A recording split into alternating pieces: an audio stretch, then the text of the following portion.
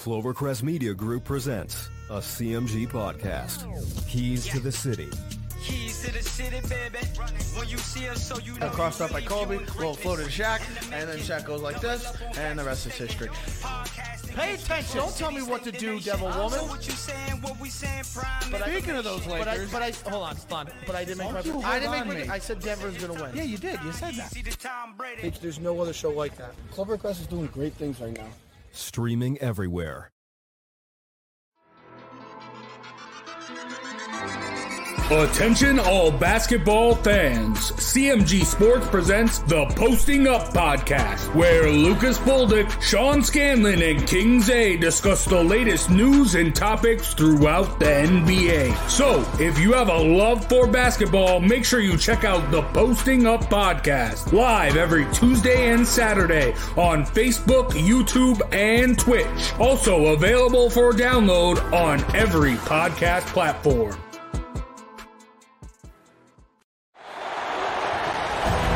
Lobs it, Burris alone, touchdown, New York! It's off to Leonard, defended by Simmons. Is this the dagger?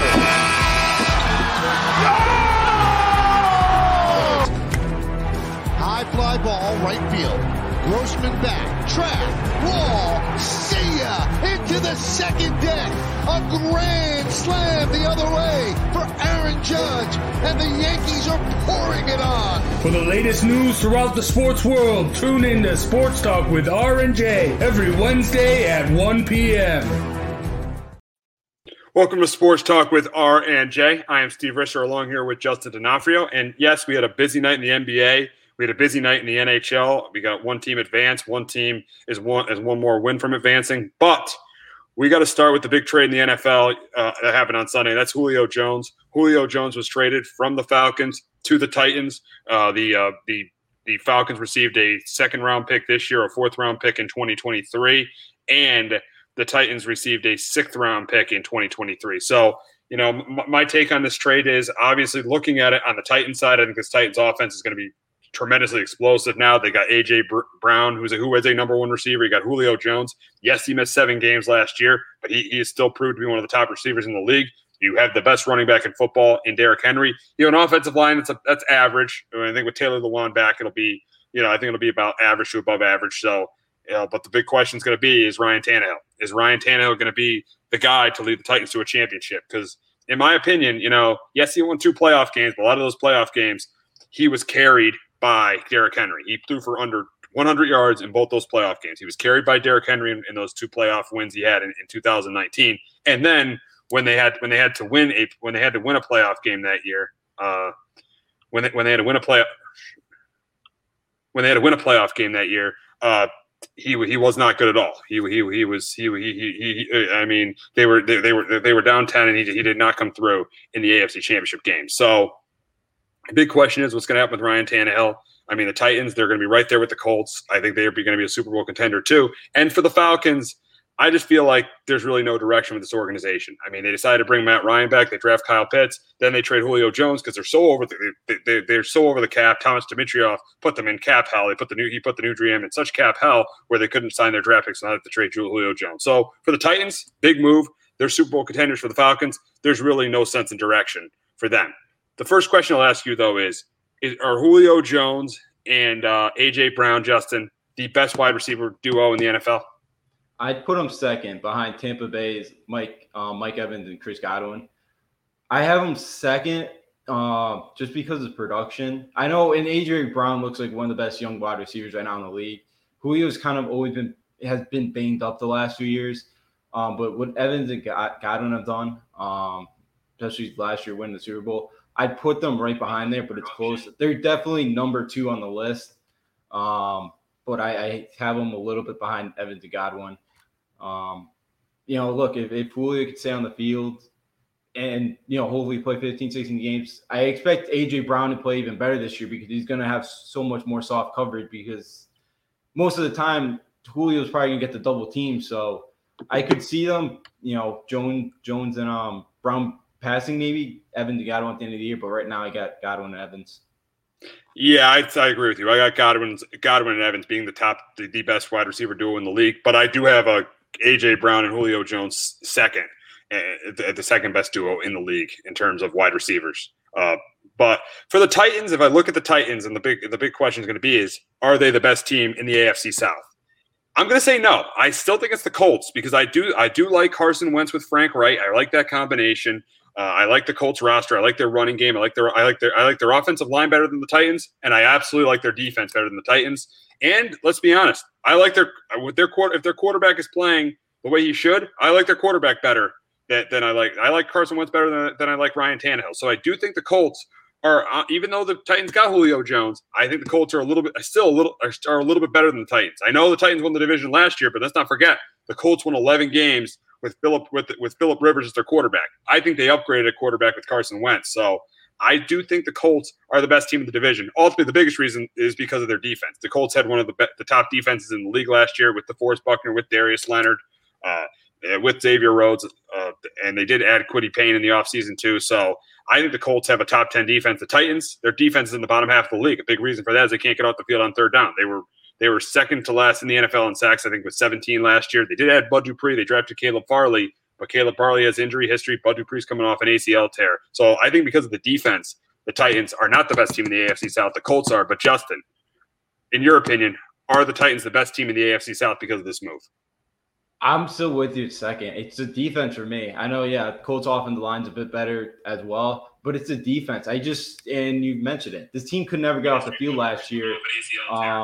Look, if they could do it at least, with how good this offense is, as long as the defense gets a handful of stops on even a game, they should be able to win majority of their games. But the defense had trouble doing that last year, and I don't, they got Bud Dupree coming off the injury, and barely coming off, another back surgery. So, I don't know how much, if this defense has improved there. The Titan defense is gonna be improved. So I don't see any much improvement from the Titan defense. So I still got the Colts, especially with Wentz. I expect them to, coming over from Philly, I expect him to kind of be a new person now, and I expect him to kind of have he's got a fresh start now, so I expect him to play a lot better than how his Eagles' tenure ended. So right now the Colts, but it is close. It's very, very close. Now, you could still be a Super Bowl contender even if you're not the best team in your division. And that's what I think the Titans are. I still think the Titans are a Super Bowl contender. I think they're an 11-win team. I got them at 11-6 right now, right behind the Colts in the AFC South. I got this team as a wild card team in the playoffs. I think they're a Super Bowl contender along with the Kansas City Chiefs, the Baltimore Ravens, the Buffalo Bills, the Cleveland Browns, and obviously the Colts and the Titans. I think they're a top 6 team in the AFC with this move. And you got to be. You're probably upset as a Patriot fan. That was probably a game you were thinking on that schedule. Maybe the Patriots would win. Now, seeing that they lost out on the Julio Jones sweepstakes, that could be another game that the Patriots could lose. So I have them as a top 6 team in the AFC. I got this team as a playoff team, and I got them as a Super Bowl contender. Justin, are they Super Bowl contenders? With them getting Julio Jones, are they Super Bowl contenders? Oh yeah, I think I'm with you. Defense really doesn't win championships anymore. It's offense, and the Titans now, even before Julio Jones, they still had a really good offense, and now obviously it's even better now. Again, they're going to be able to put up points against anybody, and they're going to be able to keep pace with the Chiefs, the Bills. Obviously the question is, can their defense get off the field in those games? But offensively, they can keep up with anybody in the entire league. So yeah, I see this team as a Super Bowl contender. Yeah, I absolutely do. I absolutely do, because their defense, with some of the pieces they have, they won't be a great defense, but they could have potential to be, average. And that's really all you have to be to win a Super Bowl in the NFL. You look at the Kansas City Chiefs 2 years ago; they had an average defense. They still were able to win a Super Bowl. So, as long as their defense is average, I feel like they have a chance to compete.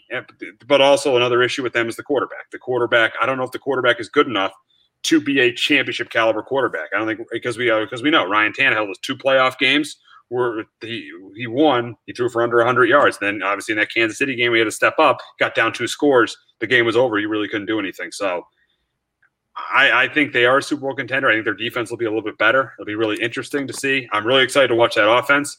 But I think the one piece that's going to hold them back, that offense back, is going to be Ryan Tannehill. And Ryan Tannehill has proven to be a good quarterback, but he's nowhere near an elite quarterback, and he's arguably not a top 15 quarterback in the league. You saw last year in the playoffs too. game on the line, he throws an interception. So I think he's the one piece. He's the one thing that could hold this Titans team back. Oh, absolutely. Yeah. Obviously he's improved since coming from Miami. But yeah, it really has helped them to help them to get away from Adam Gase. But it really helps anyone to get away from Adam Gase. Yeah, no one does. But but having Derrick Henry in that backfield, he had Corey Davis, AJ Brown. He's played better, but yeah, he's no superstar. And to win a Super Bowl, you got to have that big time quarterback that can step up in a big game in a big moment. And we haven't really seen that yet from Tannehill, and that's the big thing. Now you add another top wide receiver like Julio. Definitely helps because you throw it anywhere in the vicinity and Julio is going to come down with the ball. But yeah, it's the big thing. Hopefully, I think their running game could even open up even more. So I think for Tannehill too is as long as you can be the good game manager and not make the mistakes, this offense should be fine. But he's going to have to make some big plays to beat a Kansas City and beat the Bills. And I'm with you. I don't know if he's a quarterback that can do that yet. Yeah, I mean, he proved he could win some playoff games by Henry having big games and their defense playing well, but their defense isn't going to be the defense they had in 2019. And I just don't know if he's going to be able to keep up with a Mahomes, a Josh Allen, a Lamar Jackson. Last year, he lost to Lamar Jackson when the Ravens only scored 20 points. I don't know if he's going to be able to keep up with those guys. I just don't know that. But I do have them as a Super Bowl contender because of the talent they have on offense. But they're definitely not my favorite to win the AFC South, and they're definitely not my favorite in the AFC. I'm with you. I got them second in the AFC South. Yeah, I think they get one of the wild cards. I believe probably the first wild card. I would, right at the moment, I take the Titans to get. But yeah, I'm with you. I don't know if Tannehill's that guy that could keep up with the Mahomes or Allens. It's going to be tough. He's got the pieces around him to help him. Now it's on him, and he's got to take that next step. Absolutely. So we'll look at the Falcons' perspective of this trade, and obviously they save cap space by trading Julio Jones. But the problem is this team is not close to being a Super Bowl contender. I know Matt Ryan had a decent year last year, but he's kind of fallen off a little bit as a quarterback. He's getting older. They did draft Kyle Pitts. I think he could be a stud. I think this actually makes more of a case for Kyle Pitts to be the offensive rookie of the year because he's going to put up huge numbers this year. But the problem is the defense is not good. I mean, Grady Jarrett and Deion Jones are good pieces, but they definitely need more than that. I just feel like the Falcons are a team right now with really no direction, and I think they really could have traded Julio Jones earlier. And now they really missed out on getting a future for on getting their franchise quarterback of the future this year because they could have had an opportunity to draft the Trey Lance. They could have had the opportunity to draft the Justin Fields. They could have had the opportunity to draft one of those two guys, but they wanted to stick with Matt Ryan. And then they end up trading Julio Jones. So it just seems like this team is just there's no direction with the Falcons. They're the worst team in the AFC South. It looks like they're destined for a 5-12, 4-13 season and Arthur Smith's first year. Yeah, I'm with you. It's weird, yeah. Because the rumors have been, they've been thinking about trying to trade Julio Jones the last 3 years, and yeah, the last few you could have got a first round for him, but yeah, that's another thing. That's another thing. They couldn't even get a first round pick for Julio Jones. Who would have thought that ever been possible? Yeah, because that's not good value. It's not good value not getting a first round pick for Julio Jones. I mean, he's been the best player in your franchise for the last 10 years. I mean, he's been probably one of the best. He was probably one of the best receivers in this league for probably a 4 or 5 year period. So I just think that's really, really bad on the Falcons not getting a first round pick for him. Absolutely, yeah, because they've had they had the chances beforehand. They kind of thought they could make another run at this thing. After the Patriots beat them a few years ago in the Super Bowl, they haven't. And I'm with you. It's just it's an organization that there's no direction. Offensively they could probably put up. They could still put up some points, but defensively they're not going to be any good. And the NFC South is one of the toughest divisions in the entire league. With the Saints, obviously with the Saints, I know Breeze is gone, but they're with Sean Payton there, they're still going to be one of the best teams in the league. Tampa Bay, and I think Carolina's going to be improved. That they got McCaffrey back, so yeah, it's going to be like another 4 or 5 win team for year for Atlanta, and maybe next year in the draft they pull for a quarterback because it's going to be a good class for that. Yeah, I think this is Matt Ryan's last year. I think they go 5-12. They finally, the new GM, Arthur Smith, they finally say we're done with Matt Ryan. We're gonna look to improve at the quarterback position. I think this is gonna be Matt Ryan's. I think it's pretty safe to say this will be Matt Ryan's last season in Atlanta. Yeah, I'm with you. I think and maybe Arthur Smith wanted an actual full year of evaluating all the next year quarterbacks before pulling the trigger.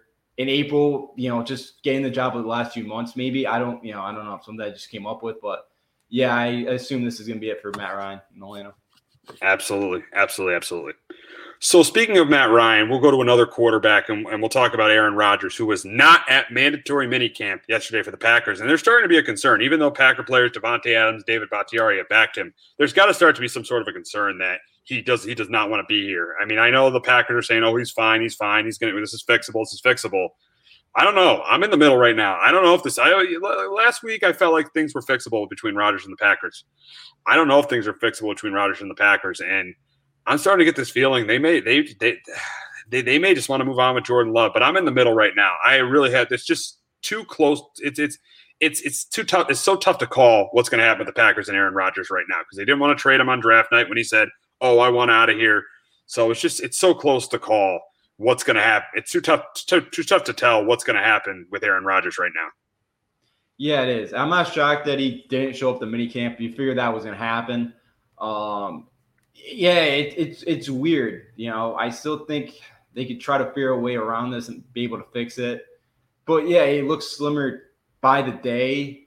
Because for the Packers' sake, I heard Jordan Love is not impressing anybody. I guess in his first 2-minute drill, barely got past the 50, and I guess he missed Malik Taylor wide open on a 4th down. So, they're going to need Rodgers because Jordan Love's not ready. I still think I don't think the Packers are ever going to trade him. I think they're going to give him the ultimatum of, okay, we'll find you, retire, or just wait it out the next 3 years and go to free agency. We're not trading you. So I don't think the Packers are going to trade him no matter what, unless they get the craziest offer in the world that they cannot turn down. But I don't know what team would offer something like that. So I think he's going to be a Packer. I don't know. I think in the end he'll play, but I think it's going to take a lot of convincing. Yeah, it's weird to see what's going on now with them. I mean, it's just so weird. He's holding out right now. He's not at OTAs. I mean, no, the players are all backing him, but I don't know where this is going. I really don't. I mean, he planted the seed on draft. Now he wanted out. I mean, this thing is now it's a major distraction. It's a major distraction with Matt LaFleur. He really can't coach his team the way he wants to. He can't give Aaron Rodgers the reps that he needs to give him. I think this is just a major distraction. The Packers, and then in the next month or so, they got to decide what they're going to do. Yeah, I think, they're going to have to ask Rodgers what he wants to do, if he's going to play or is he going to sit out? The Packers do have to kind of figure out what they want to do future-wise. If he does want to hold out, I still just do not think the Packers will trade him. Just because, again, he's one of the best all time. I don't think an organization could trade him, especially an organization like the Packers. That fan base is, would not be happy with that. And, I know, but in the next month, Packers kind of got to figure things out and find out if Rodgers is going to show up anytime soon before preseason starts. And because Jordan Love is not ready, so I don't know if they would throw him out there in the fire or they go try to find somebody for a year or whatever and try to patch things up. I don't, it is a mess right now in Green Bay. Yeah, we'll see, and we'll be monitoring the situation, throughout the offseason with Aaron Rodgers. But we got to wrap up our NFL talk, talking about some unfortunate news. And as a Giants fan, this was the first coach that I had grown up with. I don't know if Jace was old enough to remember him coaching the Giants. I mean, he could let us know or not. But unfortunately, yesterday, Jim Fassel passed away at the age of 71. The biggest memory of Jim Fassel, obviously, was in that 2000 season when the Giants were 7-4, and they just came off 2 bad losses. They came off a loss to the Rams. And Jace could pull up the schedule and see if I'm right about this. They came off a loss to the Rams, and when they 38-21 without Kurt Warner, lost to the Rams with a backup when they started their backup quarterback. They then lost to the Lions. They got embarrassed to the Lions at home, and they were 7-4. And in the middle of the week before they were playing the Cardinals, I remember I think this was the week of Thanksgiving. He went in that locker room and said, "This team is going to the play." He went into his press conference and said, "This team is going to the playoffs. This team is going to the playoffs." So he guaranteed they were going to the playoffs. The next week they go on, they beat the Arizona Cardinals. They get a huge win in Washington the next week. Then they end up beating I think they ended up beating Pittsburgh the week after that. They crushed Pittsburgh at home. And then they beat the Cowboys to win the division in Dallas. They won in Jacksonville, and then they clinched the number 1 seed in the NFC. They went on to beat the Eagles in the game where Ron Dixon had the big kick return to open the game, and then Jason Sehorn had the interception return to put the Giants up 17-0. They ended up winning 20-10, and then they had the crazy game against the game against Minnesota where they crushed Minnesota. Kerry Collins threw 5 touchdown passes. They won 41-0. And then we all know how it ended in the Super Bowl when the Ravens beat them 34-7. But that was his shining moment, that 2000 season with the Giants when they went to the Super Bowl and lost to the Ravens. I mean, other years where he had success was 97, his first year where he won Coach of the Year. The Giants went 10-5-1. They lost to the Vikings in the wild card round. 2002 got the Giants to the playoffs, but as Giants fans, we all know how that ended. They blew that 38-14 lead against the Cardinals. And then the other seasons, he had a couple 3-7. He had a couple 7-9s in there. I think he had 2 7-9s in 99 and 2001. 98 went 8-8, and then 2003 went 4-12. That team fell apart. Ultimately, he was fired. I actually was at his last game. He coached against the Carolina Panthers. The year the Panthers went to the Super Bowl. I was at the last game Jim Fassel coached that year in 2003. The year the Giants went 4-12. So yeah, Jim Fassel was fired after 2003, and the rest was history for the Giants after that. As Tom Coughlin gets hired, they draft Eli Manning. They beat the Patriots twice in the Super Bowl. They don't have a losing season from 2005 to 2012. So the rest was history after that. Yeah. But yes, and Jace just sent a comment. He coached the Giants and Utah. I know Coach Fassel. It's really sad that he's gone. I don't know. Did you? It's all so. Jace, you ever meet him in person, or I wonder if you ever met him in person? But yeah, he's a really good guy, and he was a good coach for the Giants. I mean, he wasn't obviously Tom Coughlin, but he was a really good coach for the Giants. I mean, you can get a team to the Super Bowl. That's really good. I mean, that's really good. I mean, and his son, we obviously know, has been a special teams coach for years with the Rams. He was a special teams coach for the Rams for years, and this year he was a special teams coach for the Cowboys. So really, really sad day around the Giants community, and our condolences go out to the Fassel family. Yeah, of course. Condolences out to the family. Obviously, that Giant, had the, it was surprising that he didn't get another shot after the Giants fired. Getting the Super Bowl, I figured, maybe most of his career was, as a coordinator. Definitely, had the shot at Utah. But when he was a head coach, John Fox was assistant with him, Sean Payton, and then Dwayne Walker used to coach New Mexico State. So he's got a nice little coaching tree that he's kind of been able to develop a guy like Fox and Payton. Kind of, an up and down kind of for the Giants, the 2 7-9 Super Bowl win, but or the loss to Super Bowl getting there. Seems like a really solid, person. Was coaching for a while, took him a while to kind of get that head coaching gig, and was around for a while. But it was good that he was able to get a shot and be able to get the Giants close to that, one game away from winning the Super Bowl. Yeah, and I actually was at that Super Bowl against the Ravens in 2000. Yeah, I was at that game. Wow. Kerry Collins threw those 4 picks in Tampa. So I was only 10 years old, but it was actually the day after my 10th birthday. So I was at that game. Yeah, so a nice birthday present. Yeah. It was a tough loss, but it was nice being at the Super Bowl. So, but our condolences are out to the Fassel family, to John, who is the special teams coach in Dallas too. So our condolences to the Fassel family, and we hope everything. We hope they're hanging in there right now. But we had a busy night in the NBA. We had 2 big series last night. But before that, we got a promo from Clovercrest Media Group.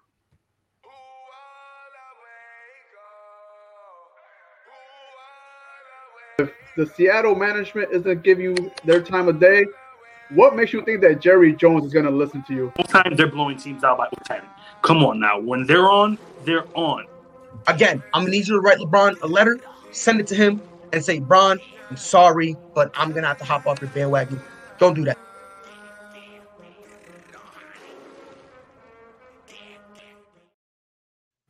So big night in the NBA last night. We know Jace is happy because his Utah Jazz beat the LA Clippers last night, 112-109, and that was a really good game last night. And how about the performance from Donovan Mitchell? 45 points by Donovan Mitchell.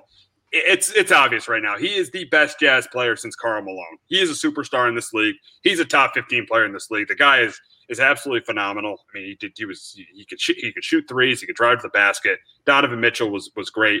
And the big thing was Kawhi and Paul George didn't have their best games last night. And I think a lot of that was the travel back and forth from all the travel. They lost Game 5 against the Mavericks, had to travel to Dallas to win Game 6, then had to travel back to LA to win Game 7. Now they got to travel to Utah. So this team is kind of fatigued right now. They haven't had a lot of time to prepare. But, I mean, I think obviously the biggest difference, though, in the game was Donovan Mitchell completely outplayed Kawhi Leonard. And let me tell you, Kawhi Leonard was lucky last series. You could argue Luka outplayed him in that series, but he was lucky. He had his bench in Game 7 to bail him out, and he had Paul George in the other games to bail him out. But you do have to give him credit in Game 6. He was outstanding in Game 6. But you could argue Luka outplayed him in that series, and Donovan Mitchell outplayed him in Game 1. I mean, if you look at the benches, because Mike Conley's hurt, the Clippers bench doubled the scoring of the Jazz bench. But the biggest difference in the game was the play of Donovan Mitchell. Donovan Mitchell was outstanding. Paul George struggled going 4 for 17. And Kawhi, I know he had 23 points, but he didn't have his best game last night either. So even though the Jazz are up 1-0, Justin, the question I got for you is, do you still think the Clippers are going to win the series? Yeah, I still have the Clippers win this thing 7. I just, I know Kawhi did not have his best game last night, but I don't like betting against Kawhi Leonard in the playoffs. You just that face that he had, Game 6, Game 7, it was, like the same kind of sign I got like 19 when they won with when Kawhi won with Toronto. That he's not losing this, and I think late in the series when they need a big play and a big shot, I think they're going to get it from Kawhi Leonard. So I think the Clippers kind of will figure this out. Obviously, Paul George I know he had 20 points, but most of that came from the free throw line. I know he hit the big shot late, but I think those two will play better. And especially in the first half, I thought the Clippers bench played really, really well. I like the way that Zubac played. I know Zubac and Luke Kennard. Luke Kennard had a really good, had a really good game off the bench. Yeah, defensively he struggled, but offensively he can score you 18. I think you'll take kind of the issue will give you a little bit defensively, but I still do like the Clippers in a close one. But Donovan Mitchell, he 32 of his 45 points were in the second half. He came alive in that second half. And that's what a superstar does. They take over the game. And Donovan Mitchell took over that game last night. He did a great job. He did an outstanding job doing that. I mean, he was phenomenal. And it just looks like the Clippers, they really don't slow down the best player on the other team. I mean, Luka Doncic had a huge series against them, and it looks like Donovan Mitchell's on his way to having a big series too. So I think the Clippers may have to make some adjustments. I think you saw in that Dallas series what they did. At times they doubled Luka, especially in Game 6 out the pick and roll, and they had Kawhi on him at times. A lot in Game 6 and a lot in the second half in Game 7. So they're going to have to make some adjustments of how they defend. They defend Donovan Mitchell. So you saw them do a couple of different things to Luka Doncic, and that eventually it ended up helping them because the Clippers were the better team, but. The thing about the Jazz is the Jazz are a better team than the Mavericks. They have a better supporting cast than the Mavericks do around their superstar. So the Clippers could do what they did defensively against the Mavericks, but it may end up not mattering because Donovan Mitchell has just been playing this well in the postseason. I mean, he's just been outstanding. He's just a true superstar. But ultimately, I do think the Clippers still win this series, and here's why. Mike Conley's injury is big because, that means Joe Ingles has got to start and knock him off the bench. And I feel like the Clippers have the better bench in this series. And eventually I think the Clippers have the better number 2 option in Paul George. And I don't think Paul George is going to shoot 4 for 17 every game. And I don't think, as good as Donovan Mitchell is, I don't think he's going to score 45 points every game. I don't think he's going to outplay Kawhi the way he did in game 1. So that's why I still have the Clippers winning this series in 6 games. Yeah, no, I'm with you. I Donovan Mitchell right now is an absolute superstar. But, yeah, we've seen Kawhi Leonard in a big game in the finals be able to, or even late in the series, be able to make those big clutch shots. Mitchell, obviously hasn't gotten too deep in the playoffs, and I think he's capable of coming up big when his team needs it in a late game 6, game 7 scenario.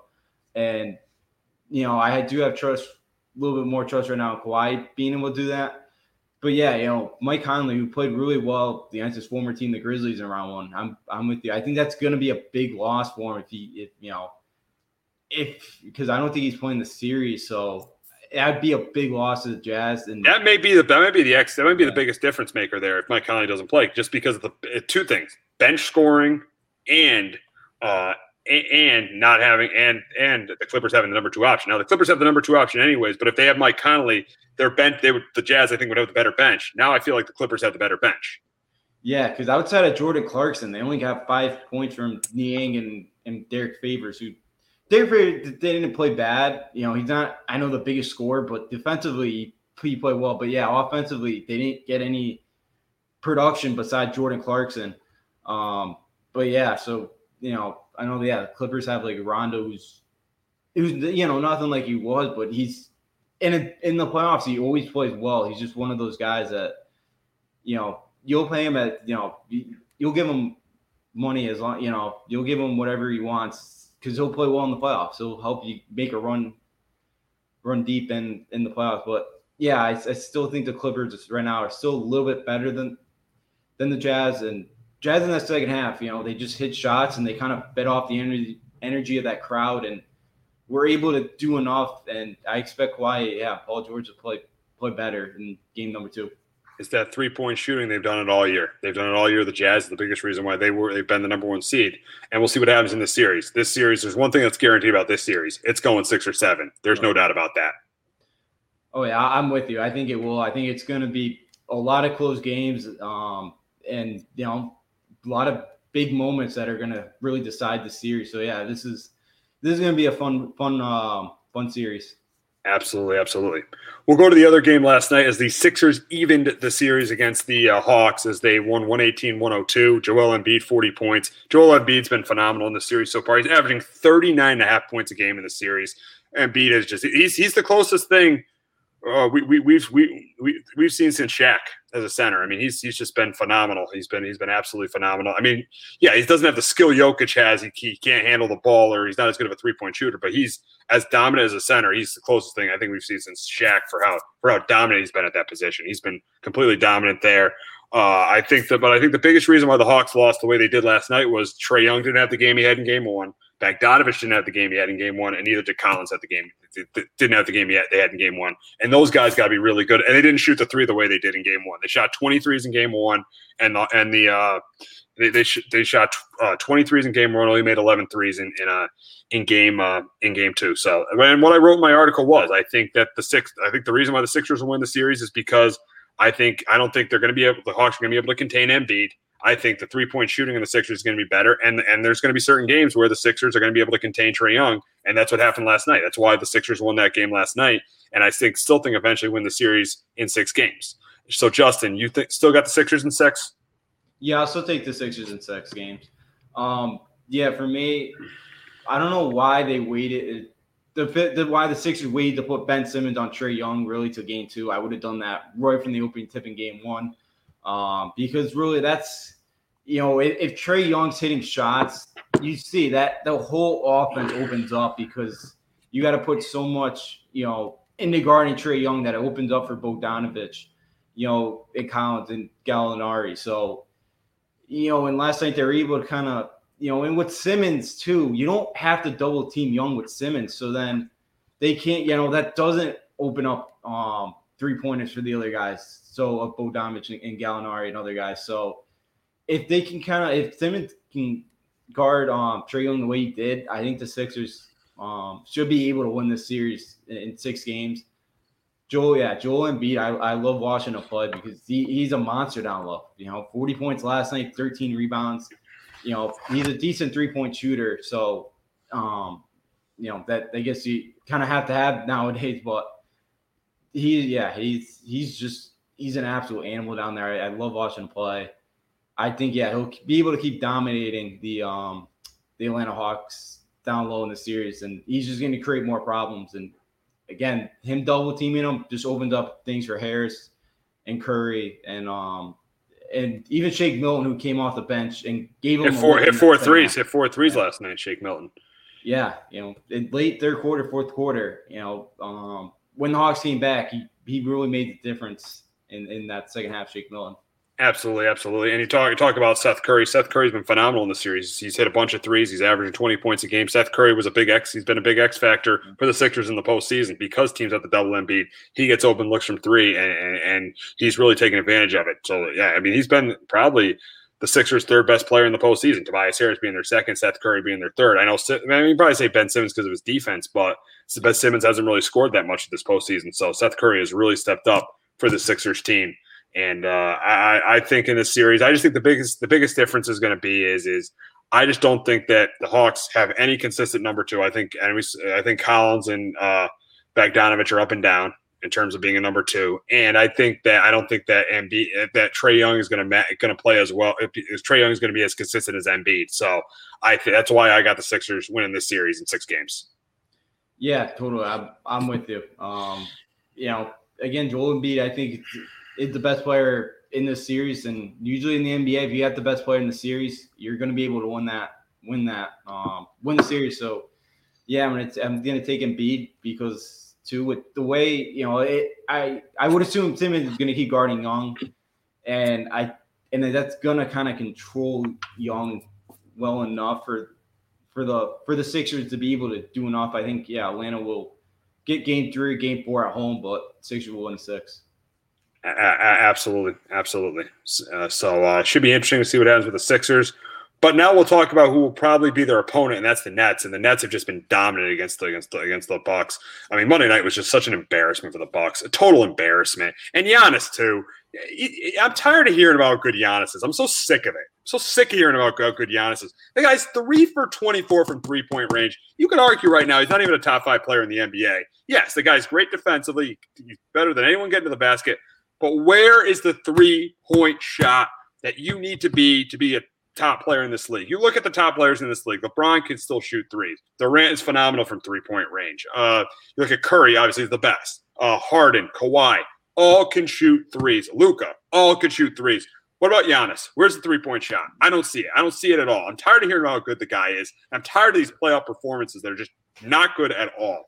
These playoff performances, I'm tired of. Yeah, 2-time MVP. He can't even get to the NBA Finals. And yes, this year I give him a little bit of a break. He's facing the Nets. But the last 2 years were completely inexcusable. He should have definitely got to the Finals at least one of those years. And this year, he gets a break. No James Harden, but the typical Giannis doesn't take advantage of it. Bucks are down 0-2. And Justin, the question I got is there any way the Bucks get back in the series? Because I don't see it. I wouldn't be surprised if it's a sweep. No. And I would assume you've heard the comments of KD, what he thinks of Giannis, and Jay Williams. Jay Williams said that, and then KD refuted what he said. I didn't hear that. But look, KD's been unbelievable. I'm with you. I thought when James Harden went down Game 1, I'm like, Milwaukee's got a chance here to kind of steal a game, and they couldn't do it. And talking about Giannis. The other thing, obviously the 3-point ball, but it's even at the free throw line too. He's awful because when stars have off nights, like those guys can get to the line 10, 11 times and they'll hit 9 to 10 of them. Giannis can't even do that. He can't even bail himself out, at the line, I don't really like his basketball IQ either. It's not the greatest. So I'm with you. I don't have him in my top 5 right now. I think he's a tremendous player. I hope one day he's able to lead Milwaukee to a title. But right now, no, he's got to be able to hit threes. Chris Middleton, has some blame because he went 0 for 8 in that first quarter. He pretty much shot them out of the game on Monday night. But yeah, that was an absolute embarrassment by the Bucks. There's no, without James Harden to still get blown out by 49, it's just, it's embarrassing. And, I would love to say, the Bucks are going to respond here and play a great game tomorrow night, but I don't, maybe they do get the win, but I still think Brooklyn is better than them right now. I would be surprised if it's a sweep. And honestly, I'm in Brooklyn. I sit James Harden until the Bucks win a game. I sit James Harden, get him healthy. I'm sorry, I sit him. I mean, there's just no reason to bring him back for a team they're playing that just. You've seen this movie before with the Bucks. You saw it 2 years ago in the conference finals when they lost 4 in a row to the Raptors to not reach the NBA finals. You saw it last year when they lost to the Heat. You've seen this movie before with the Bucks. They get to the postseason and Giannis and that team is just different. They're just not as good. And I've seen it. Just seen it too many times. And ultimately, I feel like Mike Budenholzer's going to take the fall for this because he's the head coach. But ultimately, the front office has got to get Giannis at number 2, and Giannis has got to improve. I'm sorry, Giannis has got to develop that 3-point shot. I'm tired of hearing about how good Giannis is and seeing so many playoff performances that are not great performances. Yeah, definitely. Because it's a 3-point league, and to be able to help your team get a title, you're gonna have to hit that shot. And 3 for 24, it's absolutely not going to cut it. And 3 for 24, one of the lowest shooting percentages of anyone in the postseason. 3-point shooting percentages of anyone in the postseason. That's not surprising. And, and again, that's who will be one of the best players in the game. And that just it can't happen anymore. You can't get away with that. And that's obviously an issue. And again, it just, and with how good KD is, he's really good defensively that he can slow down Giannis on the drive. He's been able to do that where, sometimes Giannis, can take advantage against a weaker defender, but not when KD's on him. He's not going to be able to do that. And, we had 18-11, but look, 2 for 7 from the line. He went over 3 from 3-point land. Again, I know he had a double-double, but he's got to play a lot better than that to have his team, be able to, at least maybe try to get a win or two. And with this too, and talking about Budenholzer, we'll see how much his team likes him and responds to him, because if they want him as their head coach, I think you're going to see an A+ effort. If they kind of just lie down here and just don't give much fight, then obviously maybe the change is probably going to be the best thing for Milwaukee. So we'll see.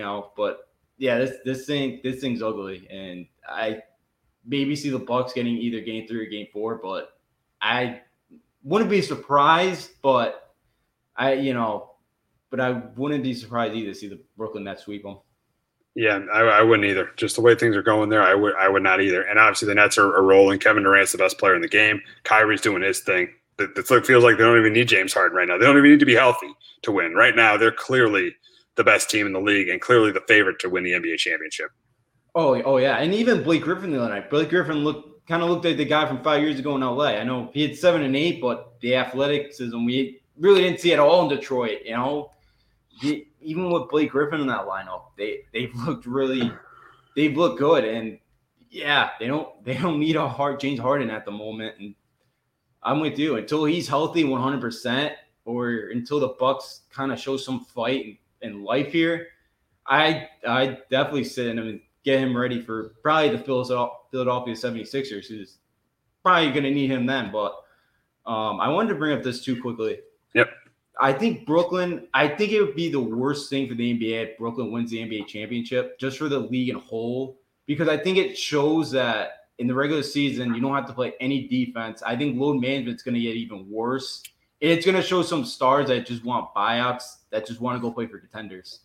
Yeah, I think it could be like one of the worst things if the Nets win this thing. And I think they are. I think they are too. And I agree with you there. Yeah, it looks like you can just sit players. You could just not play hard in the regular season, not lock down on defense. Yeah, I agree with you there. I think it could very easily be one of the worst things that happens if the Nets win the championship.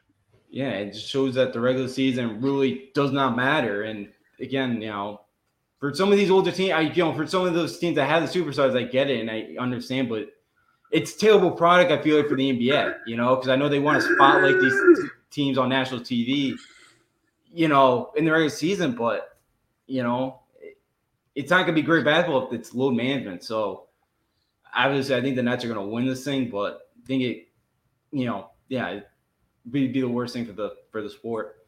Absolutely. So before we get to the last series, we got to talk about a player on one of those teams, and that's Nikola Jokic, who won the MVP. And listen, Jokic is doing things. I did say that Embiid could be having one of the best seasons as a center since Shaq. Jokic might be even having a better year because of what Jokic can do and what he's done for this team. I mean, they lose Jamal Murray. They're still the number 3 seed. You just see what Jokic can do. He can shoot. He shoots a 3 better than any center. He handles the ball better than any center. He's done things. He does things that a center doesn't do. And he's done things we've never seen a center do. There is not a more skilled center in the NBA than Nikola Jokic. And he's the one center I would say you could win a championship with him as your best player. Embiid, that's tough because he's not as good of a three-point shooter. He doesn't handle the ball. Jokic is the one center I would say you could win a championship with him as your best player. And that's why he rightfully so won the MVP this year. And I feel like he deserved the MVP. If you look at the other players, LeBron missed a ton of time. KD, had Harden on his team. Same thing with James Harden. He had James Harden on his team. Steph Curry was in consideration, but team didn't have as much success as the Warriors didn't have as much success as the Nuggets. Giannis, you can forget about him. He won it the last 2 years, and he's looked far from an MVP in this postseason. And Luka, you could argue with Luka, but I feel like Jokic's team went further, so I think Jokic is deserving of the MVP. Oh, I'm with you. He's such a big. Jace is always sticking up for his Utah Jazz. Fake MVP, Donovan. Maybe Donovan Mitchell could prove it if they play in the conference finals. Yeah. But Jace is always sticking up for those Utah Jazz. I think one year Donovan Mitchell will get an MVP. I do think he will one day.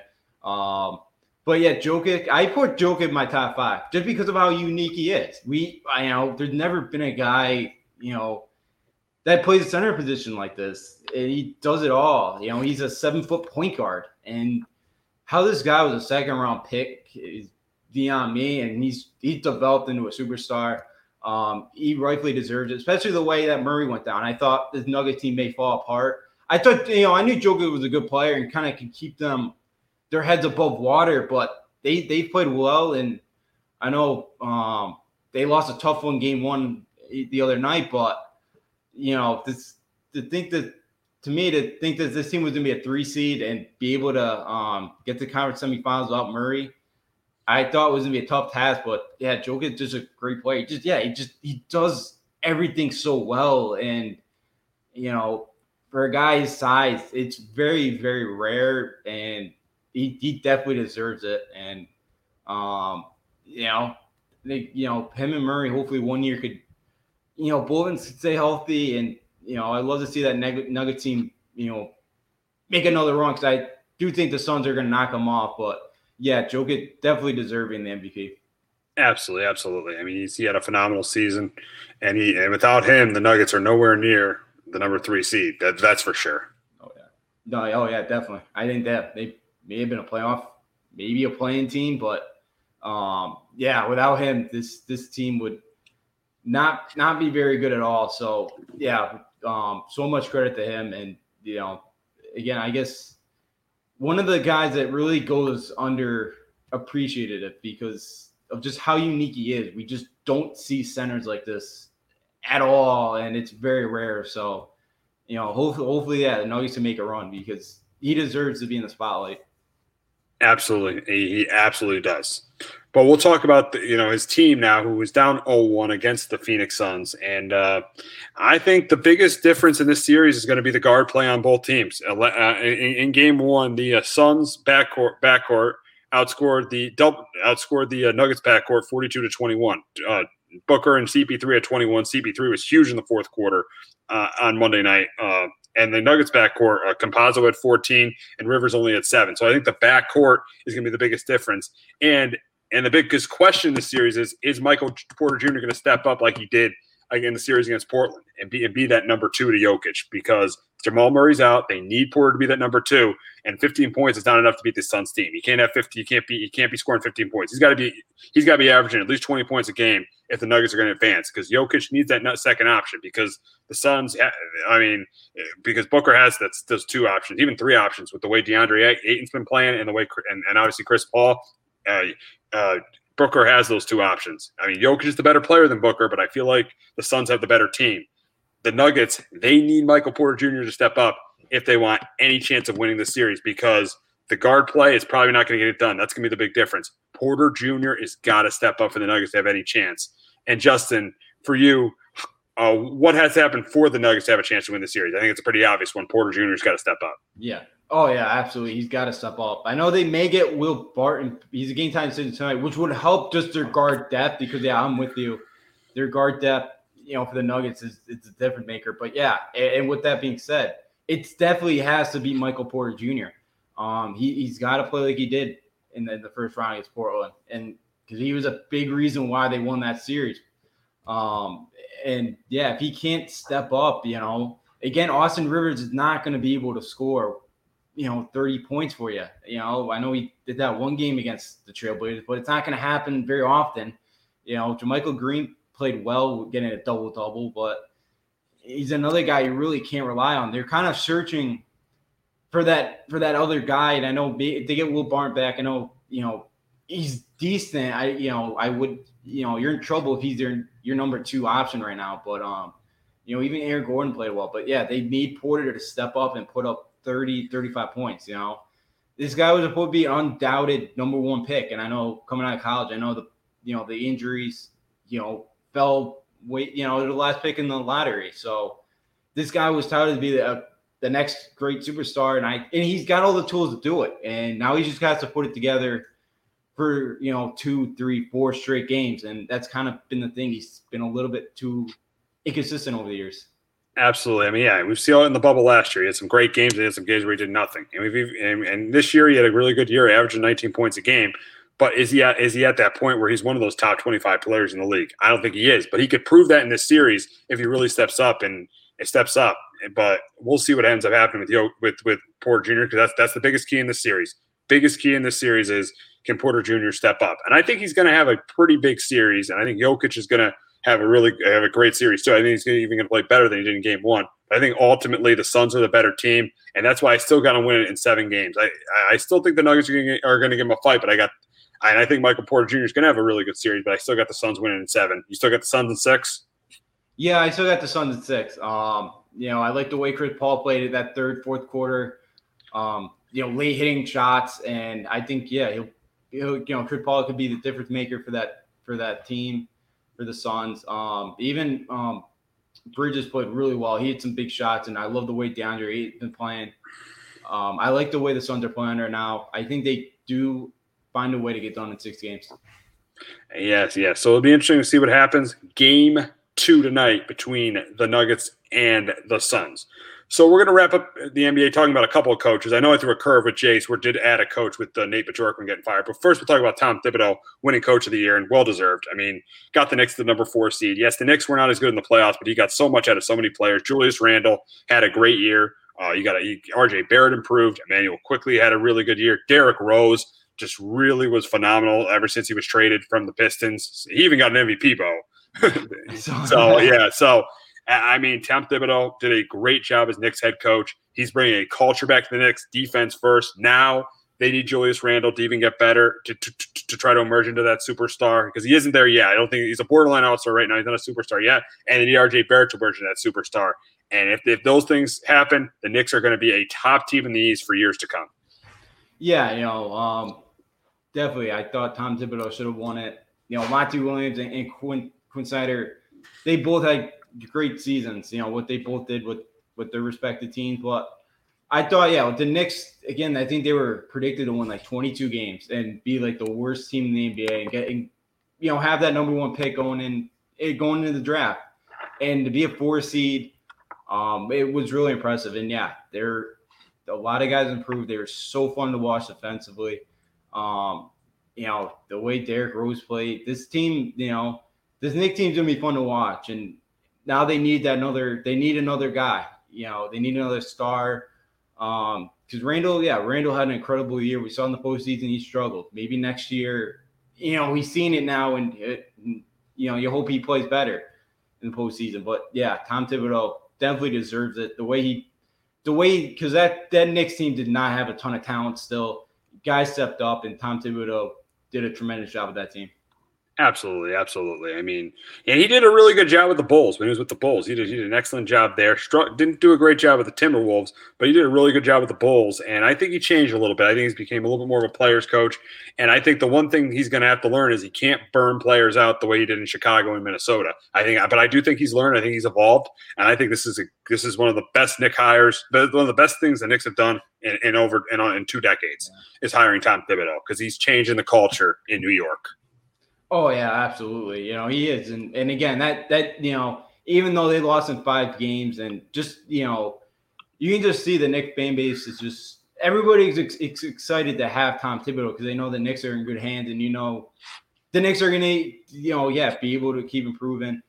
Yeah, you know, as long as he kind of figures out that, you can't burn the starters out, because I know, he really tended to stay away from his bench when, you know, a lot, but as long as he doesn't, you know, but if the Knicks can kind of build a good, solid, all-around team, because they have a ton of cap, you know, being in New York and all that, being in a large market. So I think he's going to be able to have that bench, and I think, he'll learn it. He'll learn his lessons, and the future's bright in New York for first time in a while. Yeah, it's weird to say the future's bright in New York in terms of basketball. It's been a long time since we've said that. Long time. I think I was like 9 years old the last time we said the future was bright in New York. So it's been a really, really long time since we've said that. But I think it is. I really do. As a Knicks fan, I think the future is bright in New York. I'm really buying into what's going on there for the first time in a long time. Yeah, absolutely. You should be. You know, they're not a laughing stock anymore. And, you know, Tom Thibodeau did a great job of making sure that was going to be thrown out the window. And to do it in 1 year, too, it was really impressive. So, yeah, the Knicks finally done something right. And I think, you know, it's only going to get better the next, you know, 5-10 years, you know, depending on how long Thibodeau stays for. Absolutely, absolutely. But moving on to a team that's turning into a laughing stock, and that's the Indiana Pacers. I mean, what they did last year, they fired Nate McMillan, which made no sense at all. Now they hire Nate Bjork when they fire him after 1 year. I don't know where this team is going, honestly, this Pacer team. I feel bad for a guy like Domantas Sabonis, because he's a really good player, and he's on a team that just has the front office that just has no direction. This team has clearly no direction. I think this team's going to be in the middle for a long time, because they have talented players like Brogdon and Sabonis and LeVert, but they just have no direction. I mean, now they're on their third coach in 3 years. I think they've already had to have acknowledged the mistake. They should have never fired Nate McMillan. That was a terrible move. So I think the Pacers really are lacking direction right now. Absolutely. You know, and Nate McMillan, the way he's turned around Atlanta, I don't get what the Pacers did not see in him and firing him, which was very ridiculous. I heard, you know, this coach, he lost the locker room, I guess, in year 1, which is not good. So, no. They probably had to just fire him then. Yeah, they had to. It sounds like so. Well, you know, it's, you know, the Pacers, they have some talent. They've had talent the last few years. They just haven't been able to get over the hump. And you know, depending on who they hire next, I believe, they're probably gonna be a middle of the pack team again, probably being like a 7 and 8 seed still. Yep. You know, playing round continues. Maybe, you know, they can sneak into 9 and 10, but I don't see them being much better than that. Absolutely. So the Red Sox sweep the Yankees this weekend in the Bronx, and we'll discuss that next. But before that, we got a promo from Clovercrest Media. Looking for a casual baseball podcast to listen to? Well, Baseball with the Bard, presented by Clovercrest Media, has just what you're looking for. Tyler Bard and Noah Cross cover a wide range of happenings in the MLB, and then dive into a deep focus on the Red Sox and Yankees. Join us every Sunday at 11 a.m. Eastern Standard Time for your weekly dose of Baseball with the Bard. That is Baseball with the Bard every Sunday at 11 o'clock. So make sure you check out Tyler and Noah. Check out that podcast, Baseball with the Bard, every Sunday at 11. And they were at Yankee Stadium on Sunday for that Yankee Red Sox game. So They're both dedicated fans. Tyler's huge Red Sox fan. I grew up in my town too. Went to my high school. Okay. Selected high school. Graduated 2014. So yeah, definitely support that podcast. Noah, a big Yankee fan too. So definitely listen to Baseball with the Bard every Sunday at 11 o'clock. And outside of last, you can wipe away last night. We'll forget about last night. Yeah. We got to talk about how big of a disgrace the Yankees were this weekend against the Red Sox. I mean, how pathetic were they, especially on offense? Their pitching wasn't great either. Their bullpen was pathetic. And the Red Sox, you got to give them credit with the timely hitting. Devers off Michael King, right off the bat, hits the 3-run homer off Michael King to set the tone for the series. The Yankees lose 5-2 on Friday. Saturday, it's a 3-3 game going to the 8th inning. Then Chad Green blows it. They lose 7-3, and then on Sunday they got a 3-1 lead in the 7th. They give up the 2-run home run to Marwin Gonzalez. DJ LeMahieu draws the pop up. That cost them a run, and then then Gleyber Torres ties the game. Give him credit for that, but Xander Bogaerts coming up with the big hit like he's done all year, getting a big hit for the Red Sox. Red Sox end up winning that one 6-5 in 10 innings. A sweep of the Yankees. Yes, last night I know the Red Sox lost to the Astros, and the Yankees beat the Twins, but Red Sox now 4.5 games ahead of the Yankees. The Yankees are, I think, 6 games behind the Rays in the AL East. Yankees, I know they won last night, but they're in danger of missing the playoffs, and Aaron Boone better be on the hot seat right now. Oh God, yeah, he better be, because that was one of the worst, one of the worst series ever. Again, that Tigers series 2 weekends ago was terrible. To not, and they kind of take you started with that homestand. They took 2 out of 3 against the Rays going into Thursday's getaway day with Garrett Cole on the mound. And I know we'll get to Garrett Cole in a minute, but you lose that, and then you figure, okay, here comes Boston. If the Boston Red Sox coming to town in a big series does not fire you up, then I don't know what will. And I thought, Michael King, besides that one home run he gave up to Devers, pitched well, I thought, Friday. And Saturday, Tyone. Tyone. Yeah. Tyone pitched well. I know he kind of, if Andujar catches that ball out in left field, it could have been a different story, and Domingo Germán leads with 3-1 lead. He gives that bomb in the first inning to Verdugo. He settles in and pitches well once again. And yeah, the bullpen struggles. Adam Ottavino, Garrett Whitlock, 2 former Yankees come in here and shut them down. And Alex Cora once again runs circles around Aaron Boone, and that's been happening. That's been happening too much. It happened in 2018, the entire 2018 season, and it's happened this year. It's just happened too much, and if this doesn't continue, and I was mistaken. The Yankees are now, I think they're 5 games. They're 6.5 out of first, 5 games behind the Red Sox. So, and at least there's the second wild card. They're only 2.5 games behind the Astros for the second wild card. But the Red Sox didn't help us out last night because they lost to the Astros. But yeah, it's just this team just doesn't have it. I really don't. I mean, the starting pitching, you said and I was mistaken saying at the Open that the starting pitching wasn't great. It was still pretty good. I mean, the starting pitching has been decent. I mean, Cole's been really good. Tyone has been that good, but Germán and Montgomery have been decent. And they obviously miss Kluber because he's out for a couple months. But if the hitting has been the major issue. The bullpen was an issue this week, but it's been really good throughout the season. The hitting has been the major issue. That's why the Red Sox are clearly better than the Yankees, because of the offense. The offense is the biggest difference maker. I mean, Verdugo's had a good year for the Red Sox, and then Bogaerts, JD, and Devers have had great years for the Red Sox. And the Yankees, they've really had one guy that's had a good year. And I know Gleyber Torres has been hot recently, but the one guy that's had a good year has been Aaron Judge. That's it. Gleyber Torres has gotten hot recently, but Giancarlo Stanton's been terrible since he came off the DL. I know Gary Sanchez has been hot of late, and Joe was probably celebrating last time he hit that 2-run homer against the Twins, but he's still hitting 217. I mean, Frazier, the outfield's been terrible. Frazier's been absolutely pathetic. Andujar's starting to step up. Andujar's starting to step up a little bit. He had a home run last time, but he still hasn't been good. This lineup has just been absolutely terrible, and that's been the big reason why the Yankees are 32-29. They're 6.5 games out of first place, and they're 5 games behind the Red Sox, and they'll be very lucky to get one of the wild card spots right now. Yeah, it's a lineup, and it's a team that mashes, and when you're not in, that walk-off home run that Clint Frazier had just shows you he thought that was a no-doubter. That thing, Manuel Margot almost robbed him. Like, it just shows the ball is dead in two now. So they can't even make contact most nights, but the nights they do make contact, the ball's not jumping off the bat like it has the last few years. And that's, has hurt them, but it's just, and kind of Sunday night, I saw something before the game. They're talking about Gleyber and, kind of his power struggles. And in 2000, that big year, he had 38 home runs. He went all, he used the whole field to hit the home runs. The Yankees wanted him to pull happy. And it's like his hips flying open. And it's the same thing they did with Judge. Judge, that rookie year when he hit 50 home runs, he used all parts of the field. Now the Yankees want him to pull happy.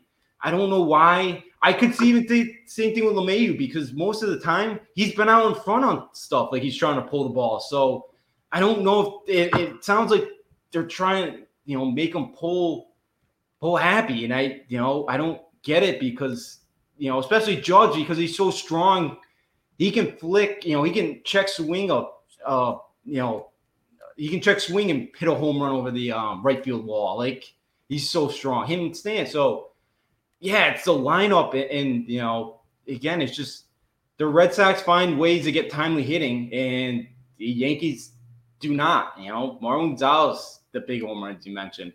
Kike Hernandez too. He kind of got going this weekend as well. Like, the Yankees just do not have guys that can hit timely hits. I know Odor's had a couple, but that's his average is what, like in the 140s right now. Like, that's about it. Absolutely. It's been absolutely pathetic, this offense. It's been awful. But luckily for the Yankees, they are able to play a team they've been beating for years. That's the Minnesota Twins. They continue to do that last night, winning 8-4 off of Gary Sanchez's big home run in the ninth inning. And tonight they got Garrett Cole on the mound. Hopefully that could be another win. And Michael King does pitch against the former Yankee J.A. Happ on Thursday, so that'll be a tough game. But then they also go to Philadelphia for only a 2-game series. Get the day off Friday. They meet up with their old friend Joe Girardi, who I still wish is the manager of this team. Should still be the manager of this team. Huge mistake by Brian Cashman to fire him after 2017, not give him a new contract. He should still be the manager of this team. They'll play the Phillies for a 2-game set, and then they got Toronto. But they play the Phillies. They do skip seeing. They don't see Nola or Wheeler, so they're lucky there. And then they go to Buffalo to face the Blue Jays. And they've struggled against the Blue Jays this year, and they've definitely struggled in Buffalo, as you saw last year. So and they will see Hyun-Jin Ryu on Tuesday night, even though they do a pretty good job with Hyun-Jin Ryu. He's had a really good year. But they do have Garrett Cole pitching next Wednesday as well. So. And the road ahead, I feel like we'll stick with the Minnesota and the Philadelphia series. They got to only lose one game of their next 4. I think to stay in this race, they got to take 2 out of 3 from the Twins. They got to sweep the Phillies, or at least sweep the Twins and then split with the Phillies. So I want them taking winning 4 of those 5 games in that series and keeping pace with the Astros and the Indians for that second wild card spot, and even keeping pace with the Red Sox. So they still play the Red Sox. They still can catch the Red Sox. I don't know if they're going to be able to catch the Rays, but they still can catch the Red Sox. They still play the Red Sox 16 times. So to keep pace with those teams, they got to be beating the Phillies, and they got to be beating the Twins.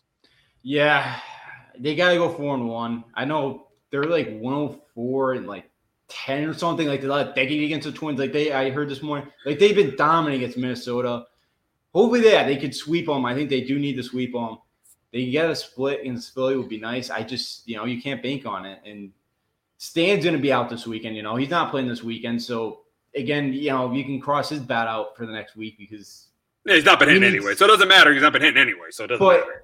I know. But you can see he hits when he's actually gets at bats and he gets his rhythm and timing down. That's the key for him. And when you bench him 2 days against the Red Sox, I'll take the strikeouts if it's that he's going to go on a tear like he did back in May.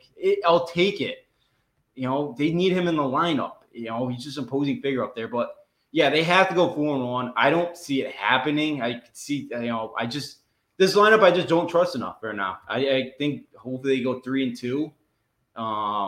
And, yeah, they got to keep pace because the Astros don't lose right now. The Indians have a great rotation. You hope they can catch Boston, but you can't count on that right now. So it sounds like Chris Sale's getting ready to go for rehab assignment. So they're going to get even better. So yeah, they have to go 4-1. Absolutely. And there was even more bad news yesterday for the Yankees as Garrett Cole had a press conference talking about using spider tack, a foreign substance, and he was very, very, beat around the bush for it. Like, I don't know why we use it and all the other stuff. This could end up being more trouble for the Yankees if he ends up being caught using this. Yeah, it could be. And every time you listen to Garrett Cole in a press conference, he always says the right things, and he never gets tripped up like something like this. And you kind of figured he was using something because he's always kind of tipping the cap, trying to, getting something on his finger. So you figured he's using something. But I was very, very surprised with his answer of just kind of, beating around the bush, and it just not like him. And it'll be interesting tonight because Josh Donaldson called him out on it. So the only bit Donaldson tonight will be.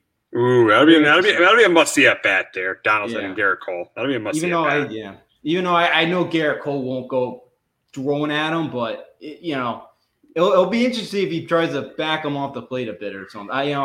And see what Cole does. But this is worrisome because Thursday start, I know he said he missed a couple of locations. He probably should have used a different pitch, but the first game, after a couple of minor leaguers pitchers got suspended for using illegal substance, on the balls.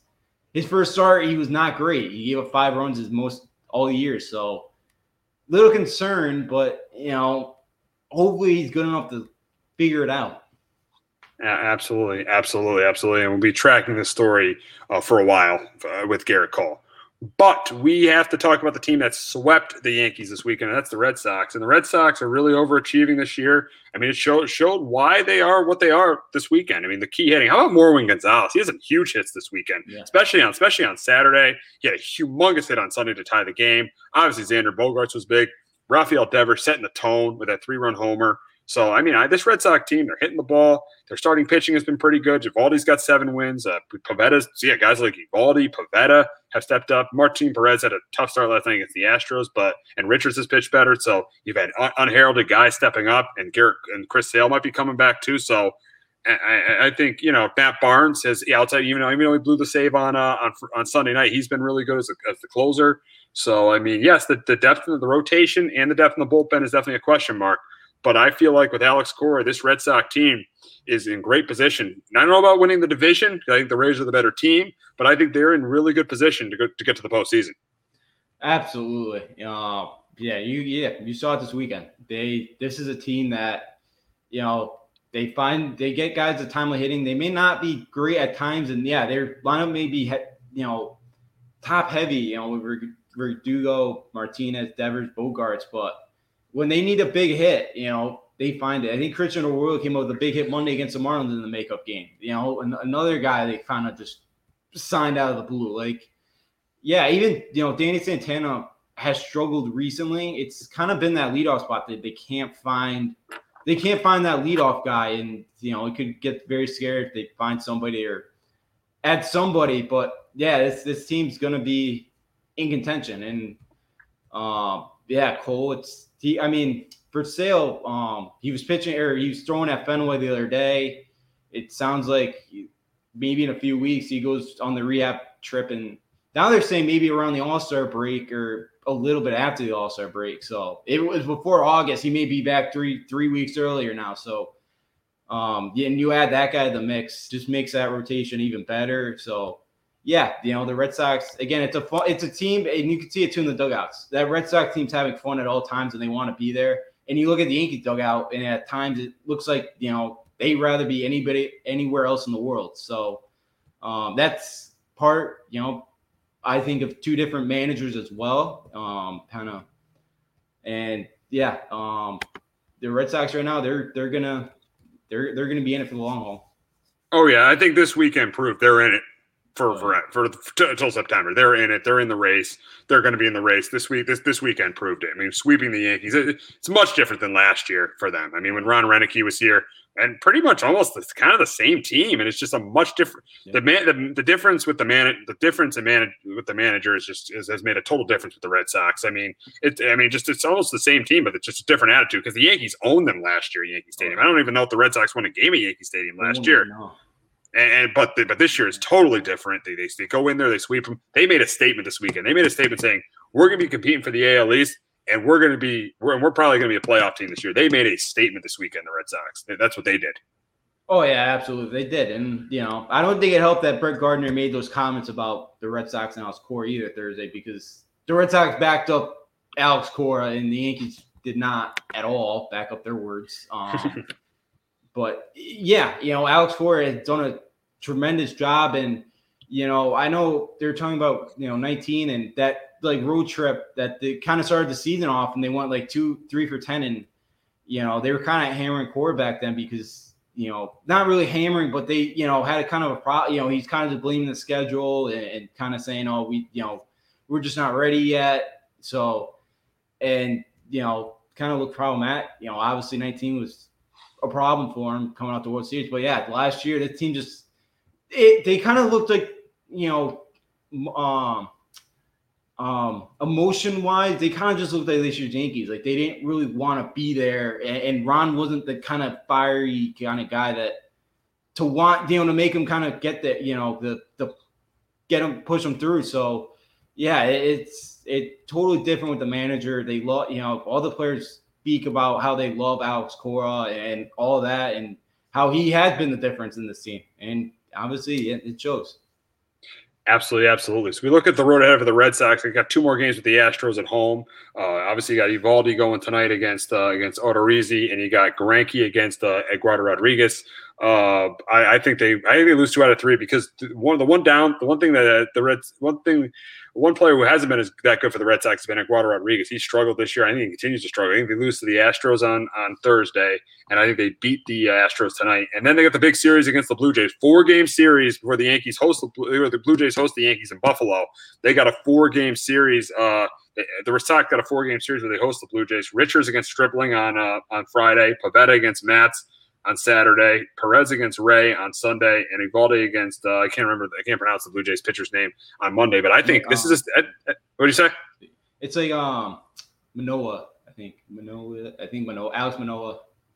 Yeah. For the Blue Jays on Monday. Okay. But this is a series for the Red Sox. They could put the Blue Jays away.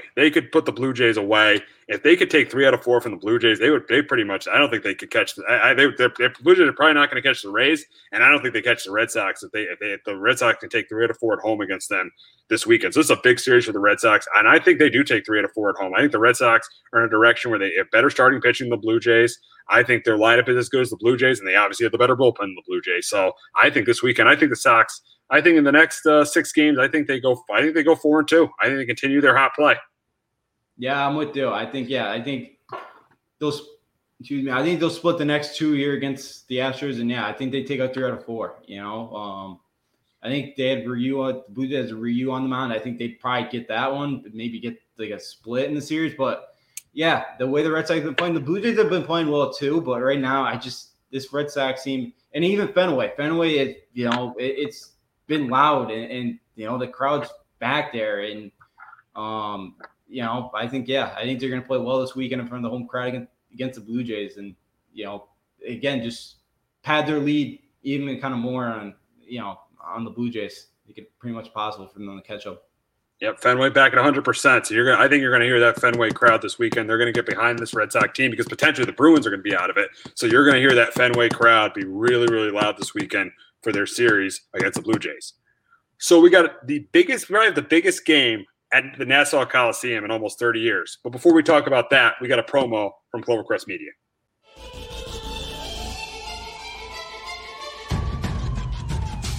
Throwing jabs, always full send. Here we go again. Jared, Joe, and Jay's Clovercrest, top 3 corner man, punching in with a puncher's chance. We find a way to win. The main event, locked it in every Saturday at 10. The overhand is out of hand when it comes to fisticuffs.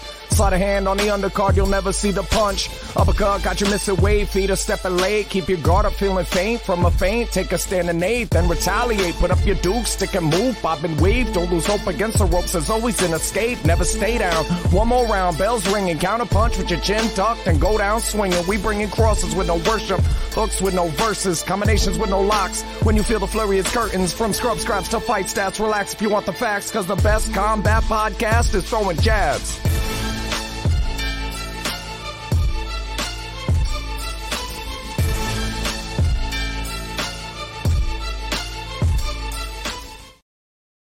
That is Throwing Jabs every Saturday at 11 a.m. Make sure you check that out. Joe, Jace, and Jared. Make sure you check that out every Saturday at 11 a.m. Throwing Jabs. But we're going to wrap up the show talking about the NHL playoffs. And tonight we got a humongous game on the Islands. Knowing last year that I know the Islanders made it to the Eastern Conference Finals, but they couldn't play any home games at Nassau Coliseum. So this is the biggest game, in my opinion, at Nassau Coliseum in almost 30 years. I think since the 93 season when the Islanders played the Canadiens in the Eastern Conference Finals. So humongous game at Nassau Coliseum. Islanders up 3-2. They got a ton of momentum off that 5-4 win over the Bruins in Game 5. And I think they do it tonight. I really, really think they do it tonight. I think they clinch it tonight. I think they knock the Bruins out tonight. I think Barry Trotz does an excellent job with this team. And I think he gets the Islanders back into the Final Four.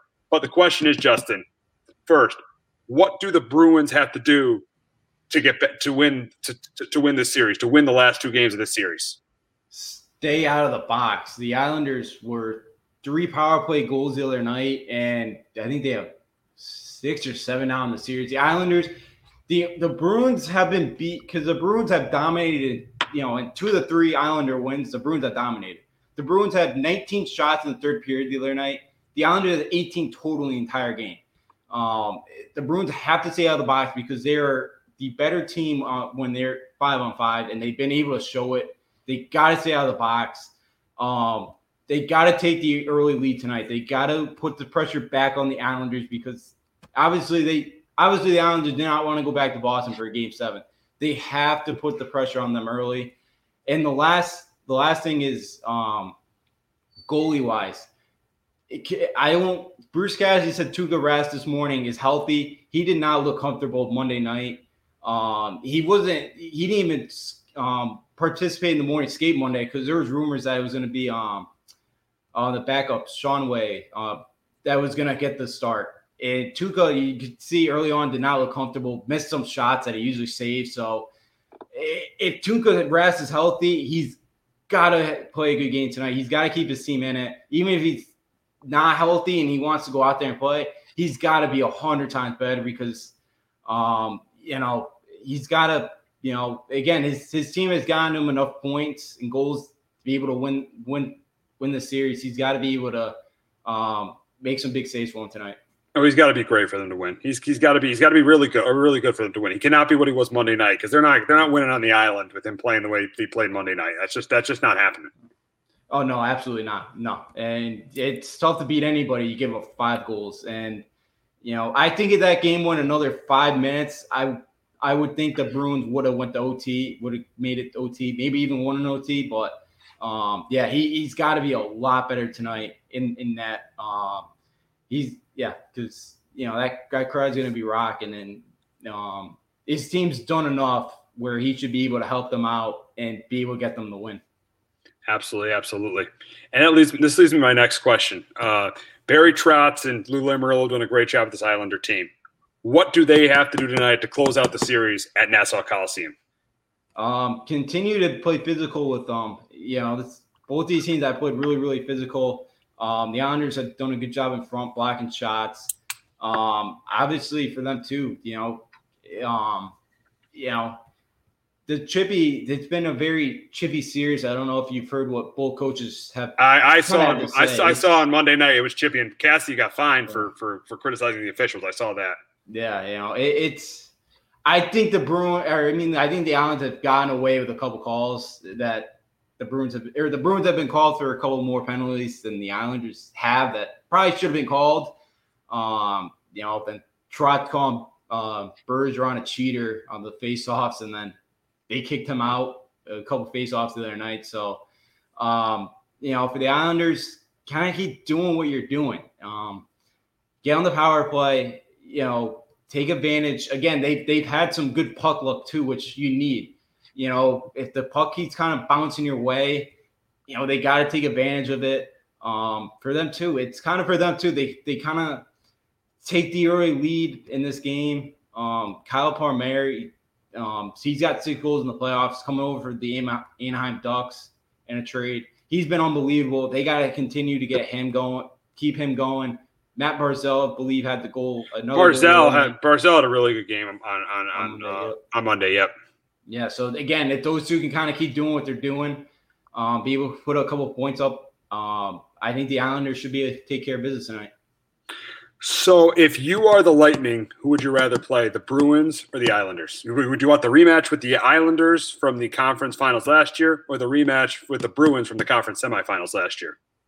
I'd probably rather face the Islanders, just because I think the Bruins are the better team out there, and I think the Islanders wise, for the Lightning could beat you anyway. Like the Lightning can get out a shootout and they'll beat you there, and the Lightning can win a 2-1 game with Vasilevsky.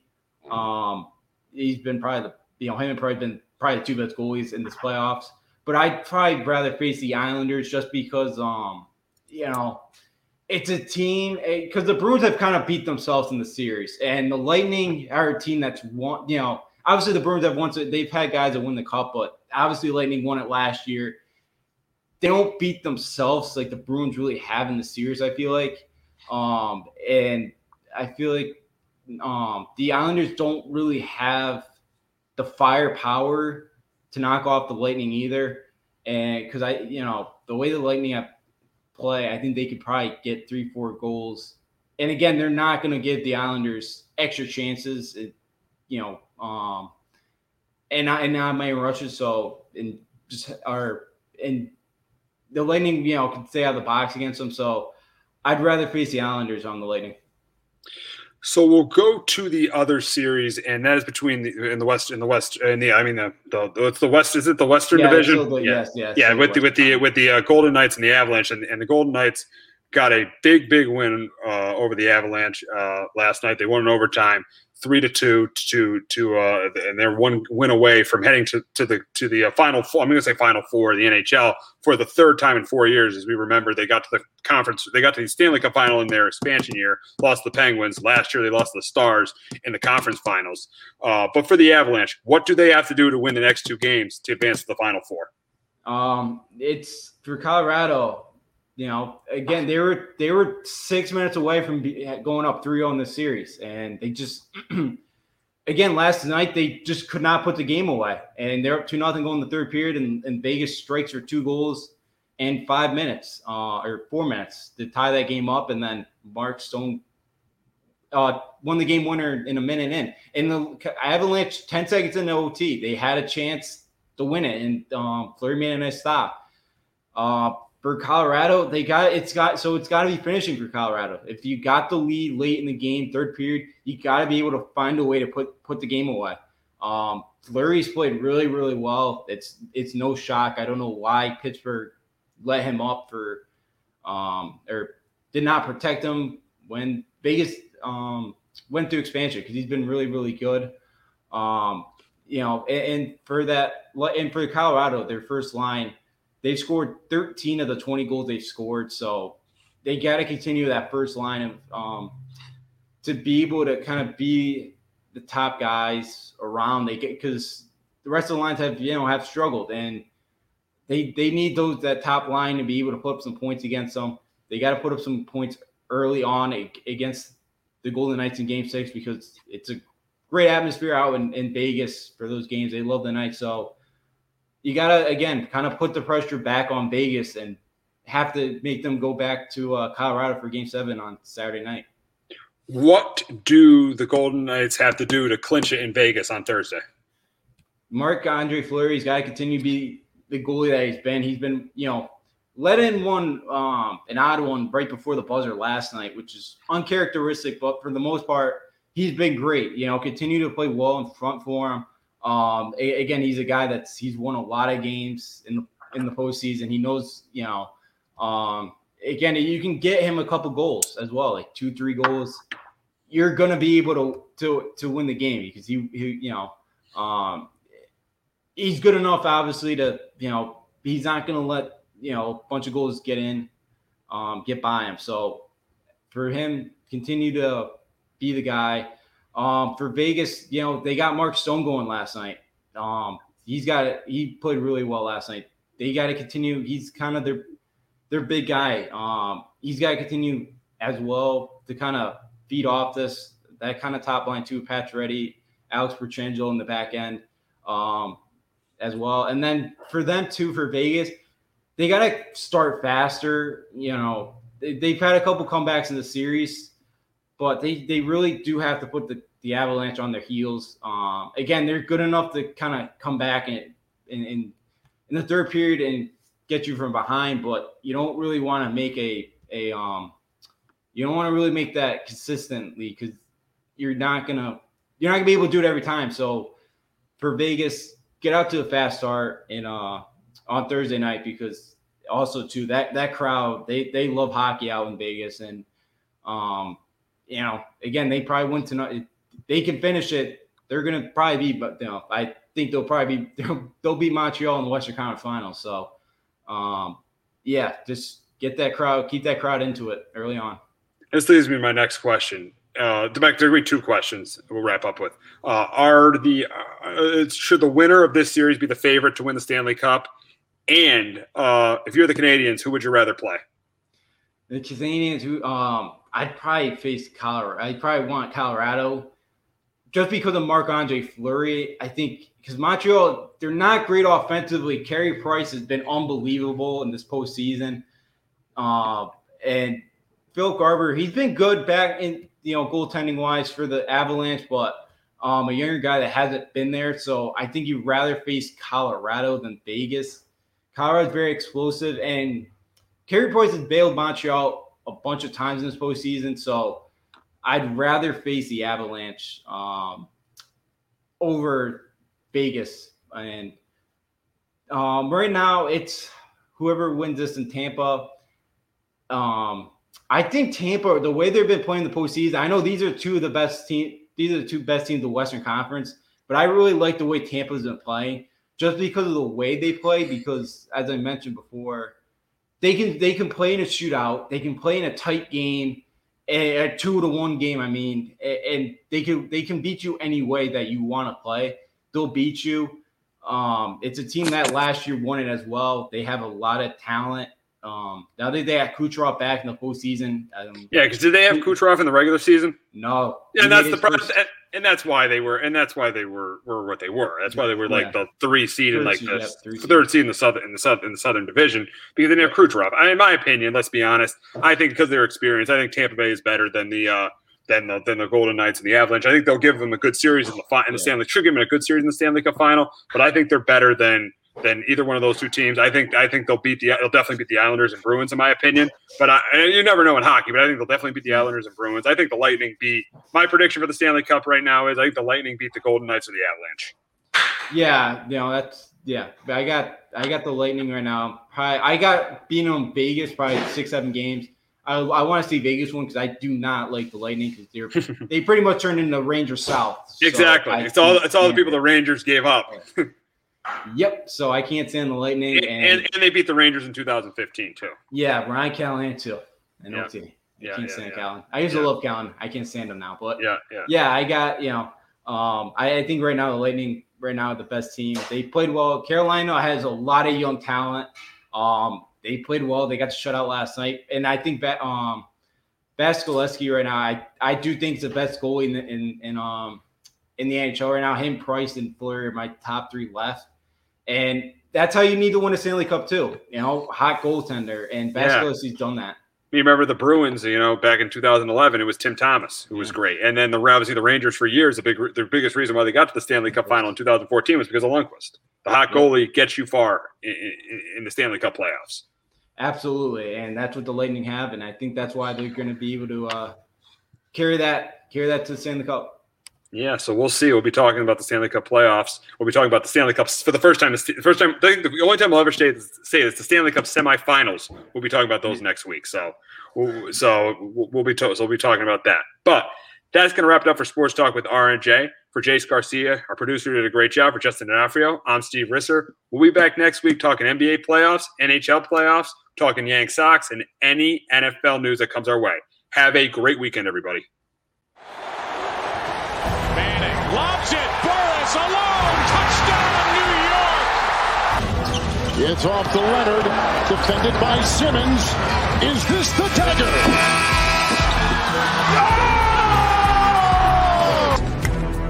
High fly ball, right field. Grossman back, track, Wall, see ya, into the second deck.